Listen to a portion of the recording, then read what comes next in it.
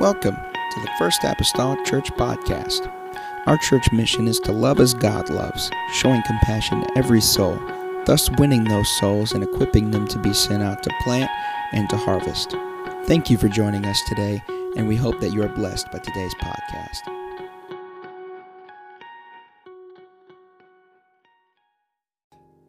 Romans chapter number 12. I'm going to start a series this morning called One Another. One Another. We kind of finished last week talking about the fact that the people put the Lord first, and then they were able to give themselves to one another or each other.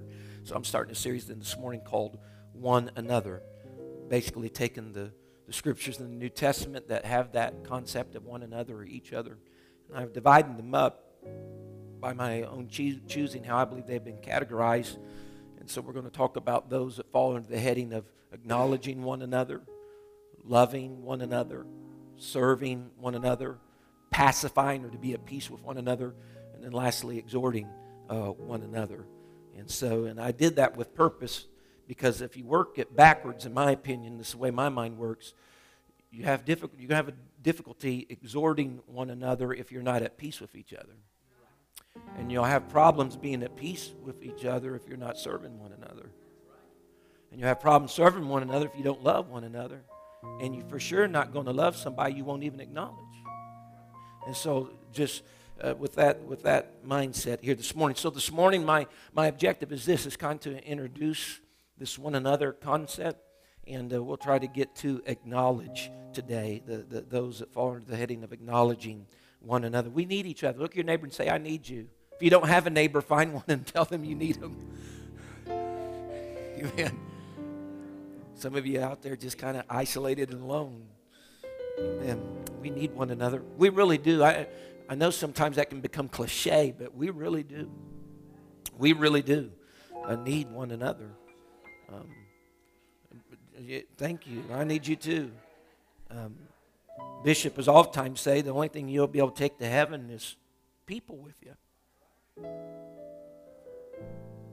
So we need each other. Romans 12, verse number 4, just as a kind of a setting for this idea of each other or one anotherness. I'll say that quite often, and I made it up, I guess, but one anotherness. The Bible says in verse 4, for as we have many members in one body, and all members have not the same office, so we, being many, are one body in Christ, and every one members one of another. Man, when I read that last phrase, that is really, they're tucked in that. It's profound within itself to think that every one members one of another. We are so intricately intertwined that we're actually, in the body of Christ, a part of each other.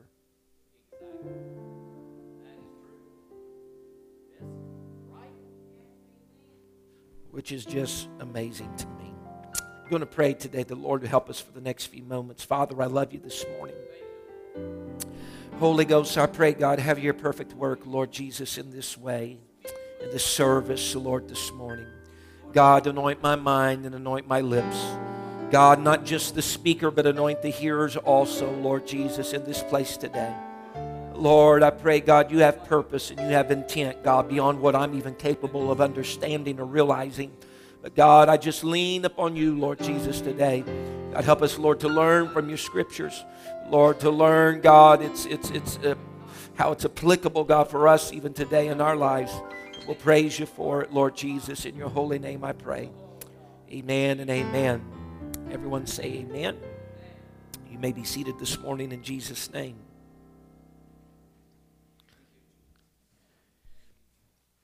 Was the man by John Donne who actually penned the words that we oftentimes quote, and that is, no man is an island entire of itself, but every man is a piece of the continent, a part of the main. I alluded to last week, and yet it's true, even surveys have been done on it, that national surveys reveal that less than half of the American populace knows most of their neighbors' names. American neighborhoods have become collections of disconnected people. It's kind of a contrast of terms. We're a neighborhood, but we're disconnected. It's almost like, calling, something that's apartments, but they're all together. And so with that being said, for that matter, America, in my opinion, is one of the most connected, electronically that is, one of the most connected, disconnected societies. One of the most connected, disconnected societies. Take, for instance, let's consider for a moment. We have, some of y'all still do, you still have some landlines, real telephone in your house that you pick up. We have landlines, we have cell phones. Now people have these little techie watches, Apple watches, Google watches, whatever type of watch. The techie watches, we have tablets of every sort and every brand.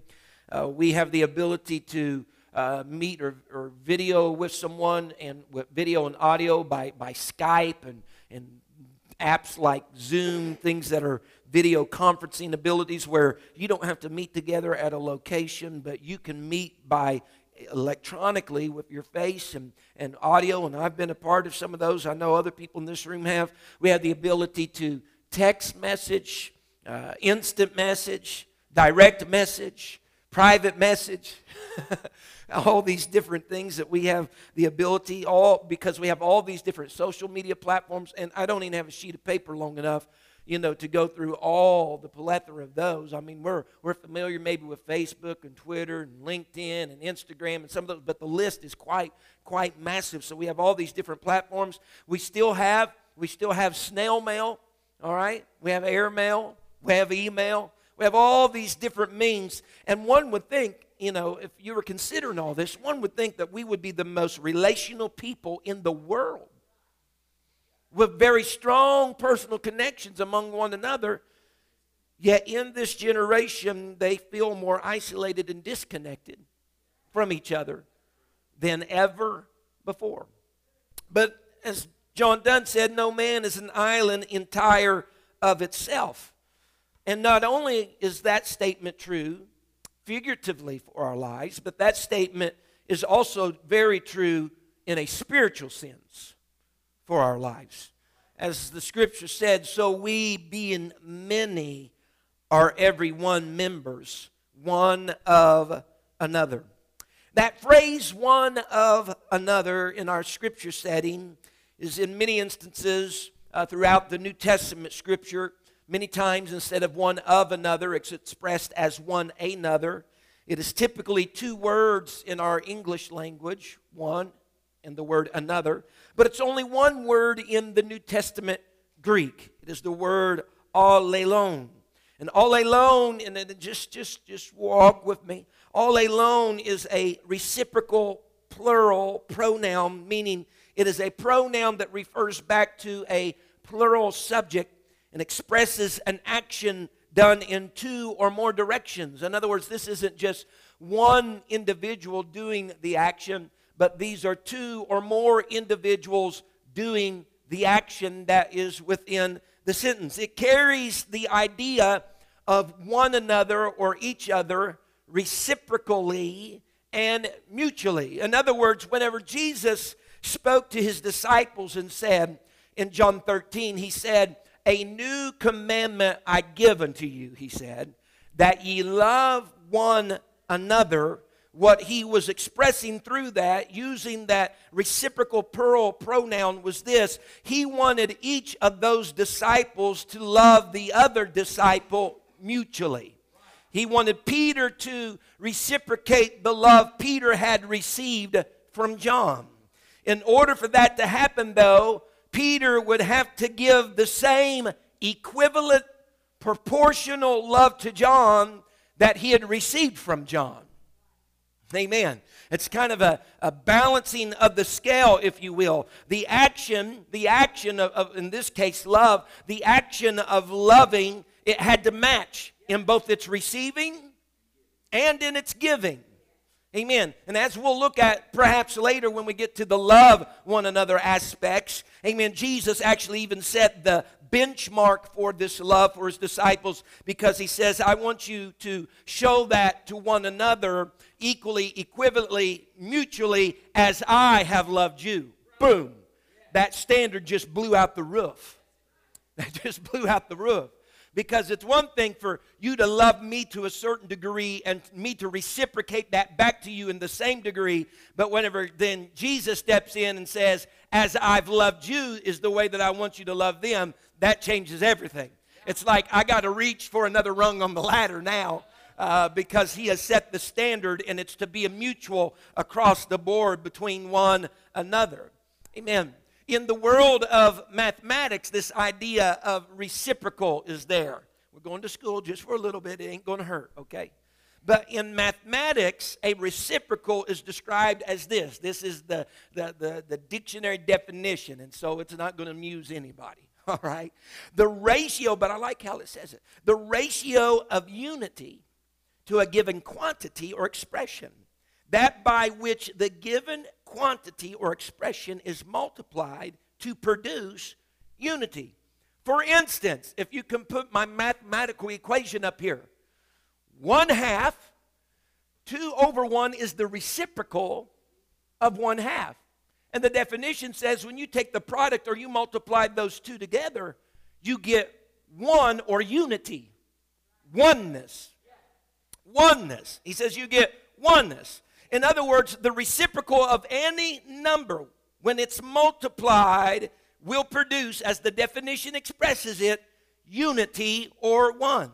I'd like to say this morning, we can take that same formula, apply it to biblical one another scriptures, and say that when any of these instructions, whether it's commanding us to love, bear one another's burdens, be kindly affectionate to one another, acknowledge one another, greet one, we can take any of those, and when we reciprocate that, the product of that is something that happens that's called oneness and unity.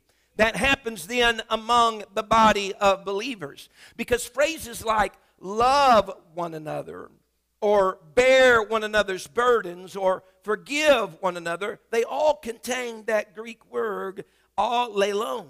As a matter of fact, in the New Testament scripture, that word, that as we know to English being two words, one another, it's used 100 times in the New Testament, in 94 verses in the New Testament. Interestingly enough, 47 of those verses give instructions to us, followers of the Lord Jesus Christ. They are instructional for us. How to live our lives, but more importantly, how to live our lives toward each other. Amen. How to live our lives toward each other. And so with that being said, they're very relevant even for the church today. They're relevant, even cutting closer, for the first apostolic church located at 1121 Cedar Street today. Amen. Because, folks, we understand, I hope we know this, but we were created by God. Does everybody agree with that? We were created by God. And early on, God took a pulse of our need for social interaction. He did. God took the pulse for our need for fellowship. Amen. Because humans were created to function in a one anotherness, both with God and with each other. Adam, we read in the first book of the Bible, he had fellowship with God. He had fellowship with God.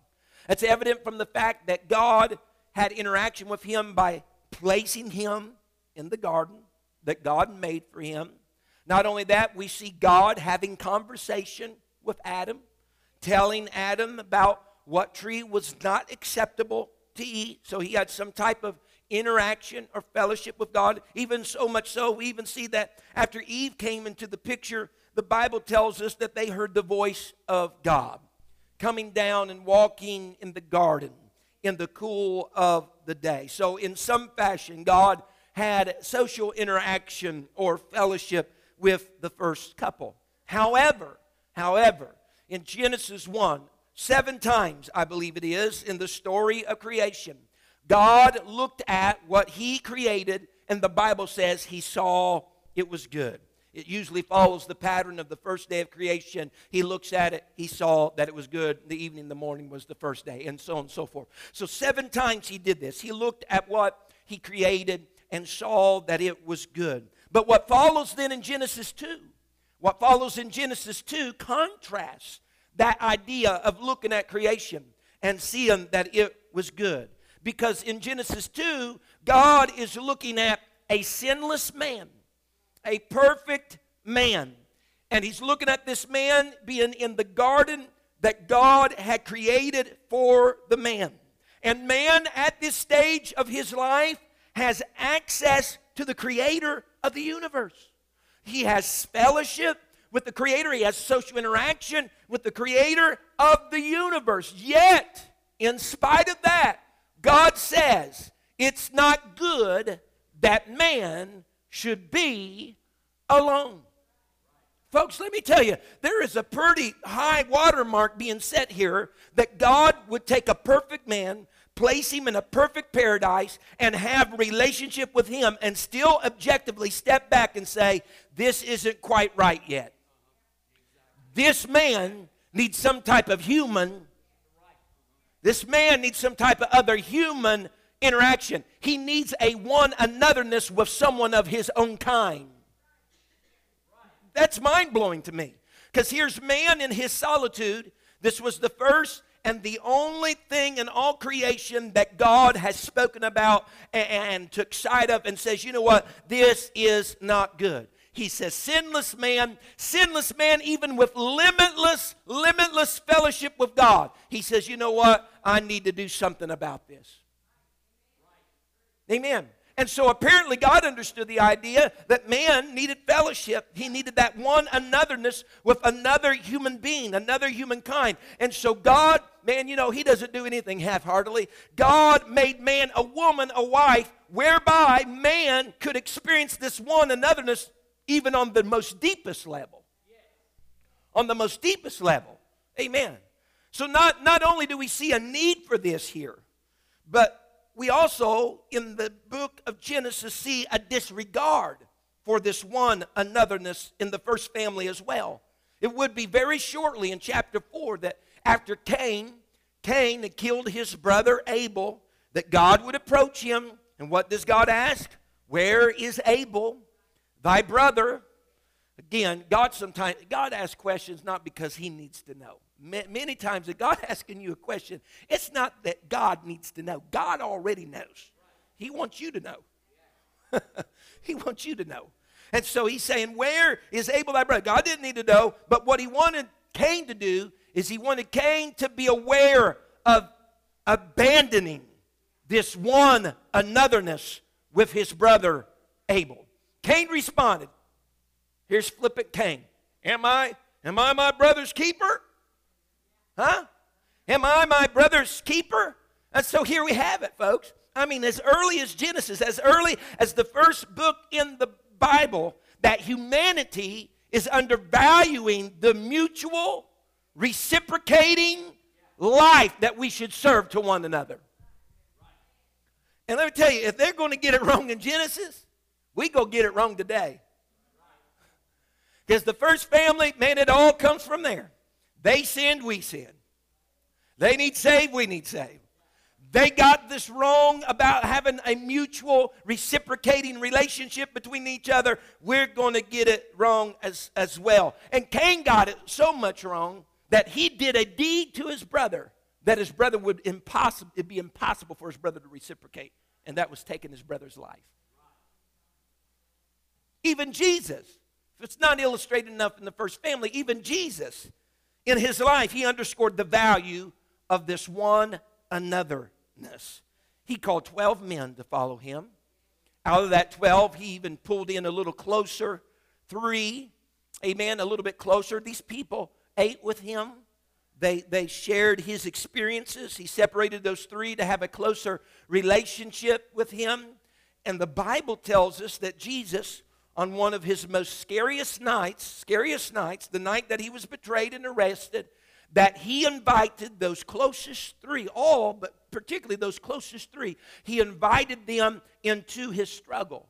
He told there, Peter and James and John, he said, guys, watch with me and pray with me. He asked them to do that. And I'm telling you this morning, that if Jesus requested and invited that kind of support into his own life, in his earthly ministry, how much more do we need each other in our struggles, in our daily lives? In addition to the 12, the Bible says at one time he also gathered together 70 disciples. 70 disciples. He's going to send out 70 disciples into cities and towns and places that Jesus himself would eventually come. And the Bible says in Luke 10 that whenever he sent them forth not by ones, right? He sent them forth by twos. He did not send them alone, but he sent them in pairs with purpose, to my understanding, with purpose. Amen. And so he's sending them forth because he knows they're going to need each other. They need that one anotherness, amen, as they go forward from city, from place to town. If you'll turn to Ecclesiastes chapter number 4, I think this illustrates the concept of the one anotherness, the value, the importance of one anotherness. If you were to read in Ecclesiastes 4, it comes to a place that Ecclesiastes prior to this is talking about someone that is alone. It talks about the verse prior to this, someone that is alone, someone that is by themselves. They do not have a second. The Bible says that they did not even have a child or a brother. And in contrast to that, he says, here's a person all alone. They're going to die, all this stuff. They don't have a second. There's not even a child or a brother. And then it goes on then to verse 9 and tells us two are better than one, to contrast that, because they have a good reward for their labor. For if they fall, the one will lift up his fellow. But woe to him that is alone when he falleth, for he hath not another to help him. Again, if two lie together, then they have heat. But how can one be warm alone? And if one prevail against him, two shall withstand him. And a threefold cord, amen, that we all times relate to the fact that third-fold, amen, is the Lord Jesus Christ, the God of heaven himself. A threefold cord is not quickly broken. Someone say, I need you. I need you. According to research by social psychologist Dr. David McClelland of Harvard, he says, the people with whom you habitually associate are called your reference group. And these people determine as much as 95% of your success or failure in life. The Bible didn't say that. I didn't say that. But somebody high in their profession of social psychology said, the people that you have this one anotherness with is going to either raise or lower your success or failure of life. And so that's the reason why Scripture even implores us about who we make our reference group. Amen. Who we make our reference group.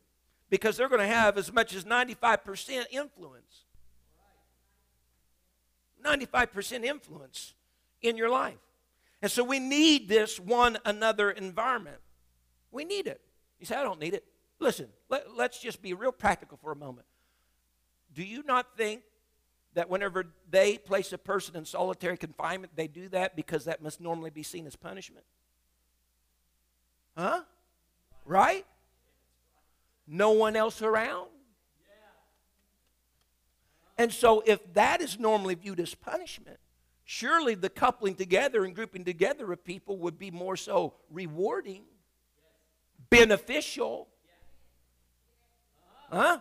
We need this one anotherness environment. We need that ebb and that flow that each of us can contribute to the other's life. Amen. Whenever Jesus shared what he considered as the two greatest commandments. Remember, the lawyer comes to him and he says, Lord, tell us which is the greatest, commandment among the law. And Jesus spoke to him and said, well, you love the Lord your God. He said, and the second is likened to it, thou shalt love your neighbor as yourself. Whenever he shared what was the two greatest commandments, they involved then two spheres of life. The action was the same, love. The concept was the same, was love. But it was along two spheres of life. One was our God sphere, but the other was our one another sphere.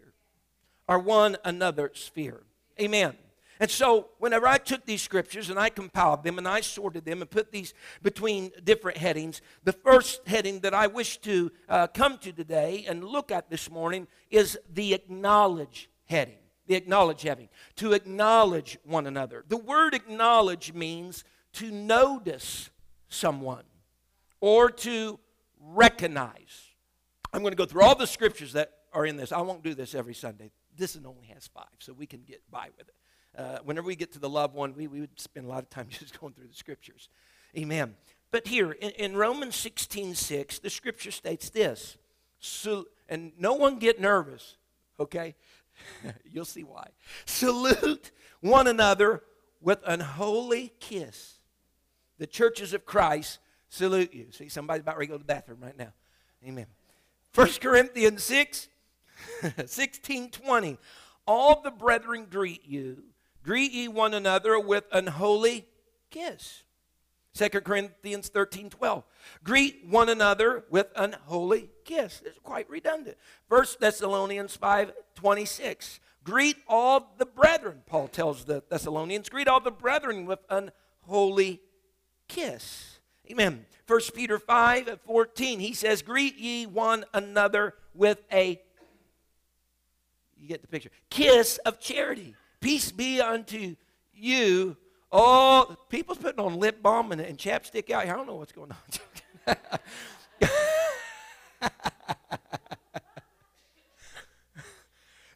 Peace be with you, all that are in Christ Jesus. Amen. Everyone say amen.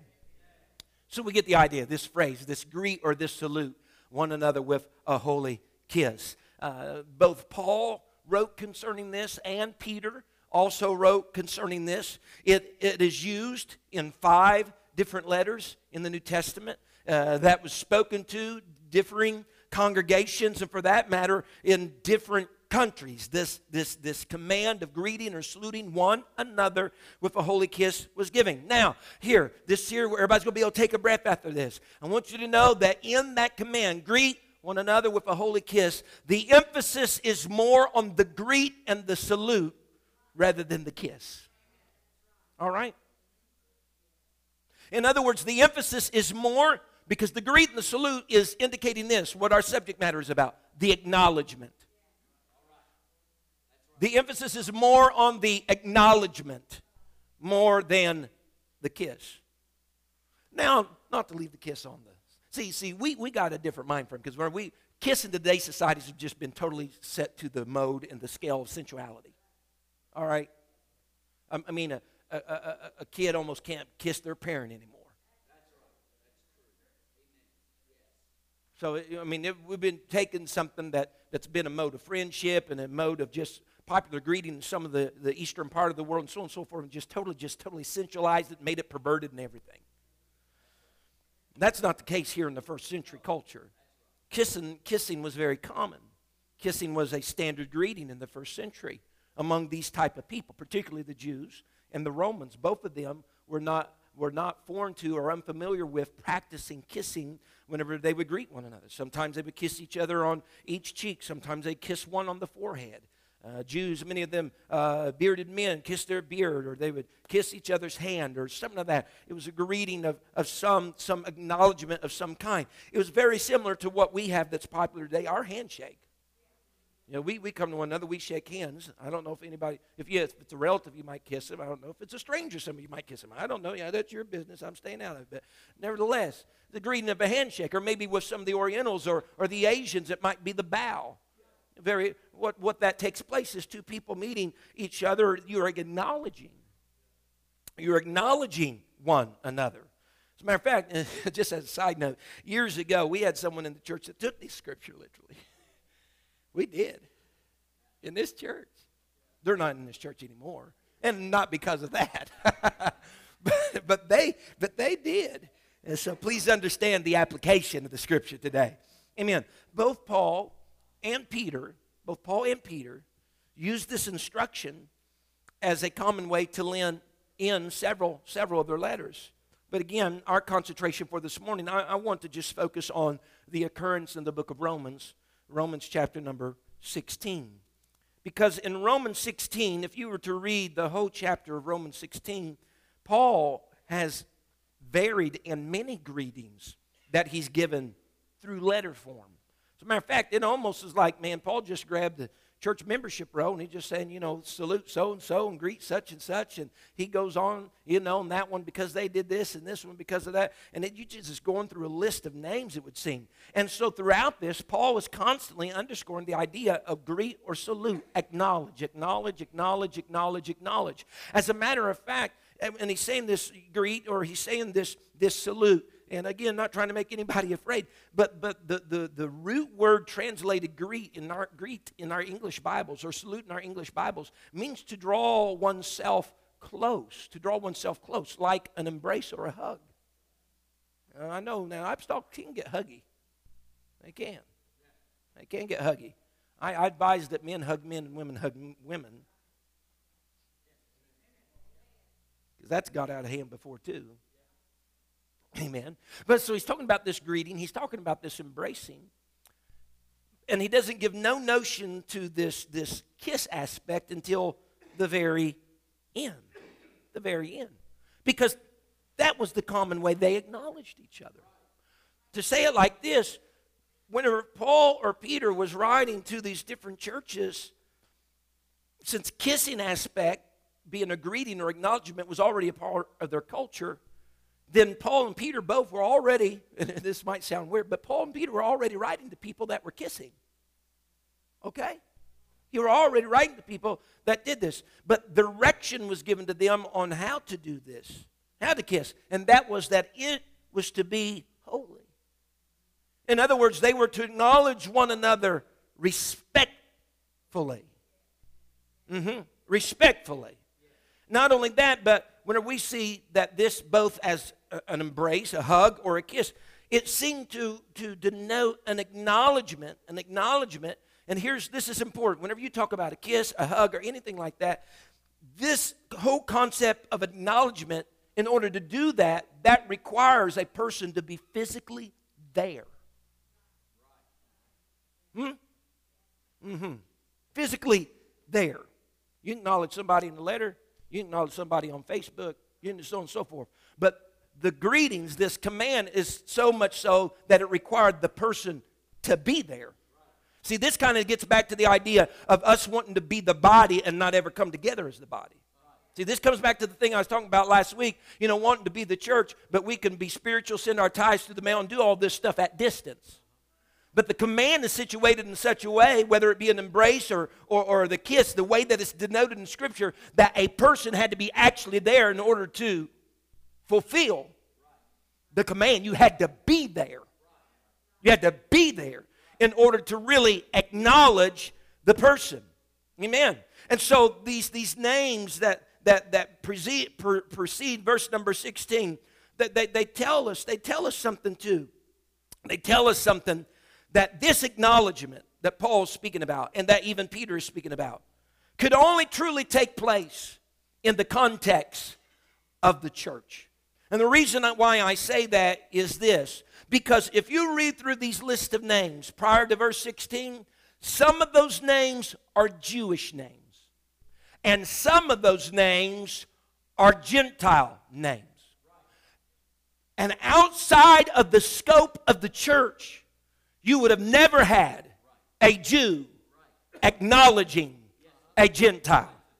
Outside of the scope of the church, that would not happen. And so him speaking this makes me understand that this could only take place within the context and the setting of the church. Because normally Jew and Gentile, they didn't give each other the time of day. They're not going to acknowledge one another. But because Jew has been baptized by the same Spirit into the same body, and Gentiles been baptized by the same Spirit into the same body, within the context then of the body, they acknowledge, that's my brother, that's my sister, they're saved like I'm saved, I need them, they need me, we cannot function in this thing without each other. Amen. Amen. Not only that, if you read through those names, there are names listed there that are common, and even some were common slave names. And there are others listed in this group, such as Narcissus, which is a rich individual.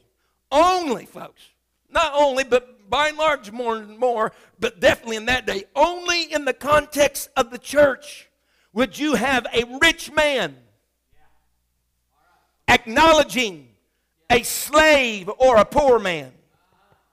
Personally, interactively, whatever. Whether it was a kiss on the head, embrace, a touch on the shoulder, a shake of the hand, whatever. Only in the context of the church would you have that type of acknowledgement taking place one between another's. Furthermore, I think there's 9. I tried to count. Sometimes it's iffy. But about 9 of the 26 or so names listed in chapter 16 are women. And I am not a male chauvinist pig, but some of them back then were. Women were property. That's the reason why it was great for a man-child to be born, because it was an actual person. Women was property you could trade with. Women were property. And for there to be an acknowledgement given to a lady, it happened within the context of the church.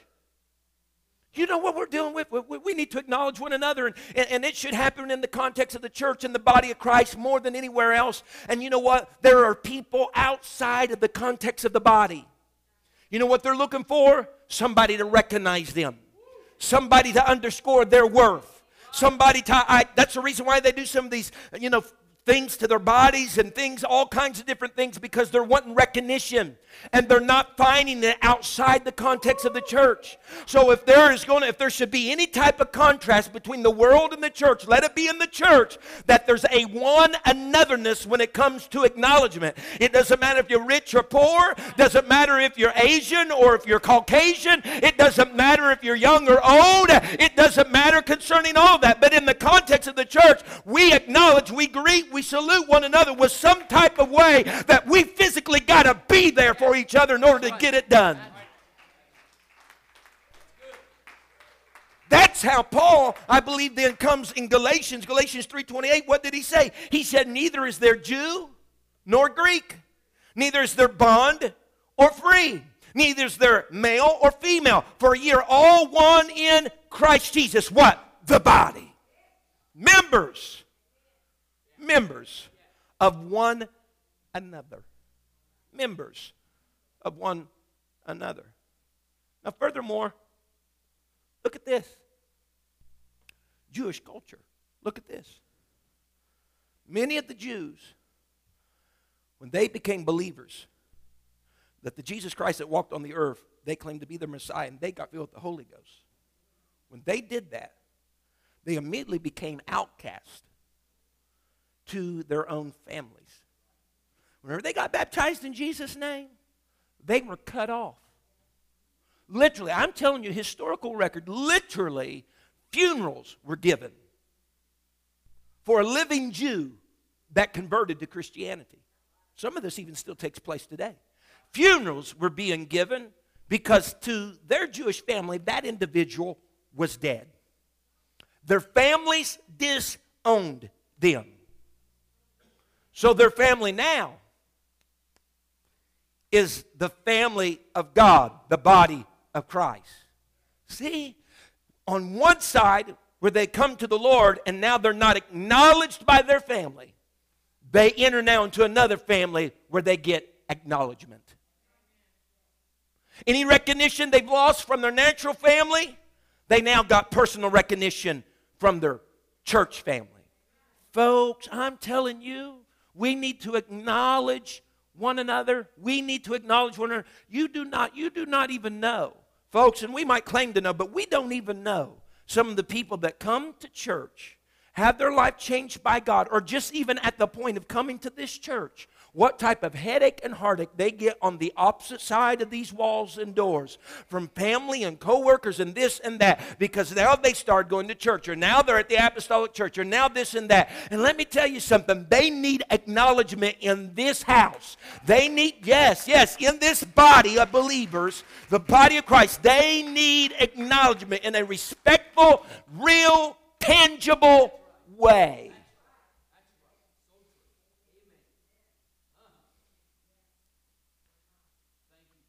even the Shulamite in the Song of Solomon alludes to an understanding of this one another mutual, reciprocated action. When she says, in Song of Solomon 8:1, she says, when I should find thee, speaking of her beloved, when I should find thee without, she says, I would kiss thee. Yea, I should not be despised. She had to understand. She says, whenever I find you, I should kiss you. What? I'm going to agree. I'm going to acknowledge you. She says, yea, I will not, or I should not be despised. She understood that if I acknowledge you, there's a one anotherness there. Something happens that's going to be mutual. Something happens that's going to be reciprocated. That if I acknowledge you, I for sure am not going to be despised because I have acknowledged. I have acknowledged you. What? We don't. That's on a horizontal plane. We've seen it on a vertical plane. Did not God say? He said, if you're ashamed of, I'll be a mutual and reciprocated. Mutual and reciprocated. And so we get that right on the vertical plane. We need to get it right on the horizontal plane. She said, I know I won't be despised. Why? Because I have greeted you. I've kissed you. I've acknowledged you. I've tangibly gave some type of recognition to you. And so Jesus, back in the New Testament, we're going back and forth this morning. Jesus makes even special mention of the kisses or the salutation and the greetings of the woman. The woman that entered to Simon the leper's house, that anointed him, washed, remember, his feet. She came in and she kissed him. He makes special recognition to Simon concerning the kisses that she gave to Jesus. Because Simon did not do that. Simon, in other words, did not greet or salute or acknowledge the Lord in that way. And so Jesus, he makes special mention of her kisses, makes special mention of her acknowledgement, insomuch so in Luke 7:47 he says this unto her. He says, wherefore I say unto thee, her sins, which are many, are forgiven. Look now at the phrase, for she loved much. She loved much. Jesus is already making a connection for me for my lessons. He's already making a connection for me for my lessons. He says, because of her acknowledgement, he said that leads into the fact that I know she must love me. Because a person will not love someone they don't acknowledge. Someone say, thank you, Jesus. And so, listen though, it's not over yet. So he's made special mention of that, spoke that she must love much in conjunction with this. And when you look at the accounts of the same story in Matthew and in Mark, amen, we have Jesus recorded saying this. Look at it. We have Jesus recorded saying this concerning this woman that did the acknowledgement. He says, wheresoever this gospel shall be preached, this also that she hath done shall be spoken of for a memorial of her. You know what he's saying? She acknowledged me sometime in the past when I was in a house and wasn't getting no acknowledgement. And because of that, everywhere you all go, she's going to be acknowledged. Woo! He says, I got this one anotherness mutually and reciprocally at the equivalent, the same amount. She is going to be acknowledged. So Jesus practiced this in his earthly ministry. With mankind, he practiced this in his earthly ministry. Now look, whenever you read the instance of in the book of Peter, Peter kind of calls it this. And again, this kind of just helps me for next week. And I'm coming to a close, Brother Mason. This Peter calls it a kiss of charity or a kiss of love. And again, just carry this. This is going to be our link for next week. Get it in your minds. Again, because you're not going to love someone. You can't, or rather, more importantly, you won't. You won't. It's not so much that you can acknowledge somebody, it's that we won't. Oh, potato. No, potato. Listen to me. There's a big difference. There's a big difference. between can't and won't.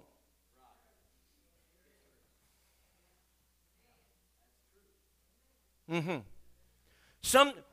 Here's the reason why. Here's the reason why within the body, concerning any of these commands that we'll go over, here's the reason why in the body we'll say we can't. Because if we can say we can't, then we can say that we justifiably can excuse ourselves from the practice. Absolutely. That's the reason why kids say they can't clean their room. Can't mow the lawn. Nobody wants to own the fact that they just don't want to. Or they won't.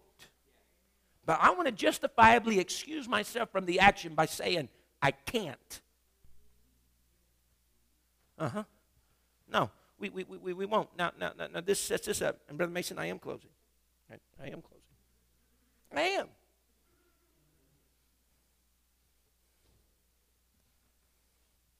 So what this does, setting us up for next time, is this, that our acknowledgement, and you go and stand with me, our acknowledgement of each other in a real, being present, tangible way paves the road for us to love one another. Because again, otherwise we won't love what we won't acknowledge, even within our literal bodies. And I just close with this very small illustration. Because I have read stories how people who have contracted leprosy in third world countries or whatever, extremities, maybe fingers or toes, extremities of their body have become desensitized. They don't have no feeling. They have no feeling. They have no feeling there because of the leprosy comes in and begins to kill those nerves and so on and so forth. And that leprosy, that's majorly what leprosy does. They say, well, it's got all these sores and all that. All that is a result because pieces of the body become desensitized. It no longer has the ability to feel. So if they get a cut or bruise or some infection start there, they don't even know it because they don't feel it. And so all this bad stuff, the way they look, is really a result of not being able to feel anymore. They're desensitized in those areas at the extremities. And so I've read stories about that. Perhaps they will have a hand, per se, that they have lost feeling in. And unknowingly to them, that hand could be over here on a hot stove, and it's intensifying, flesh is starting to melt, and they wouldn't even know it. And since they don't know it, they don't do anything about it. Because they can't show love to that hand if they can't acknowledge that hand.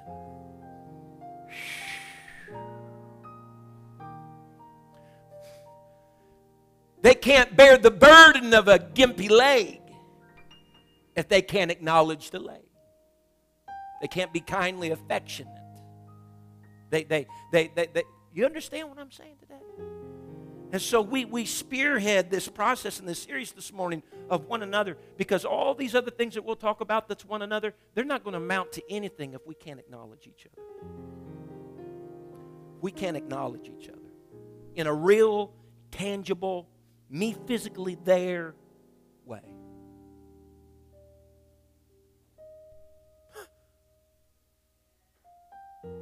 Knowing that you're actually there. Brother Pat, me and you could be in a crowd. We could be at a conference in a crowd, and I can see you across the way even. I can, go like that. You can go like that. Boy, doesn't that just make you all warm and fuzzy all over? Not the least. What's a head nod? But if I come across the span of that sea of people, I say, hey, Brother Pat, how you doing, man? It's good to see you here. Changes the dynamics of everything. Because he feels, and I feel, that we have truly acknowledged one another. We come in, though, sometimes, and that's all it comes to.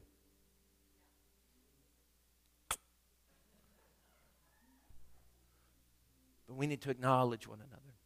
We need to acknowledge one another so that we can love one another, bear each other's burdens, so we can exhort one another, comfort one another, and so on and so on today. If we can bow our heads in this place this morning. Thank you for listening. If you would like more information about our services and activities, you can find us on Facebook, Instagram, and Twitter with the username FACMC. Again, that's FACMC. Thank you, and have a blessed day.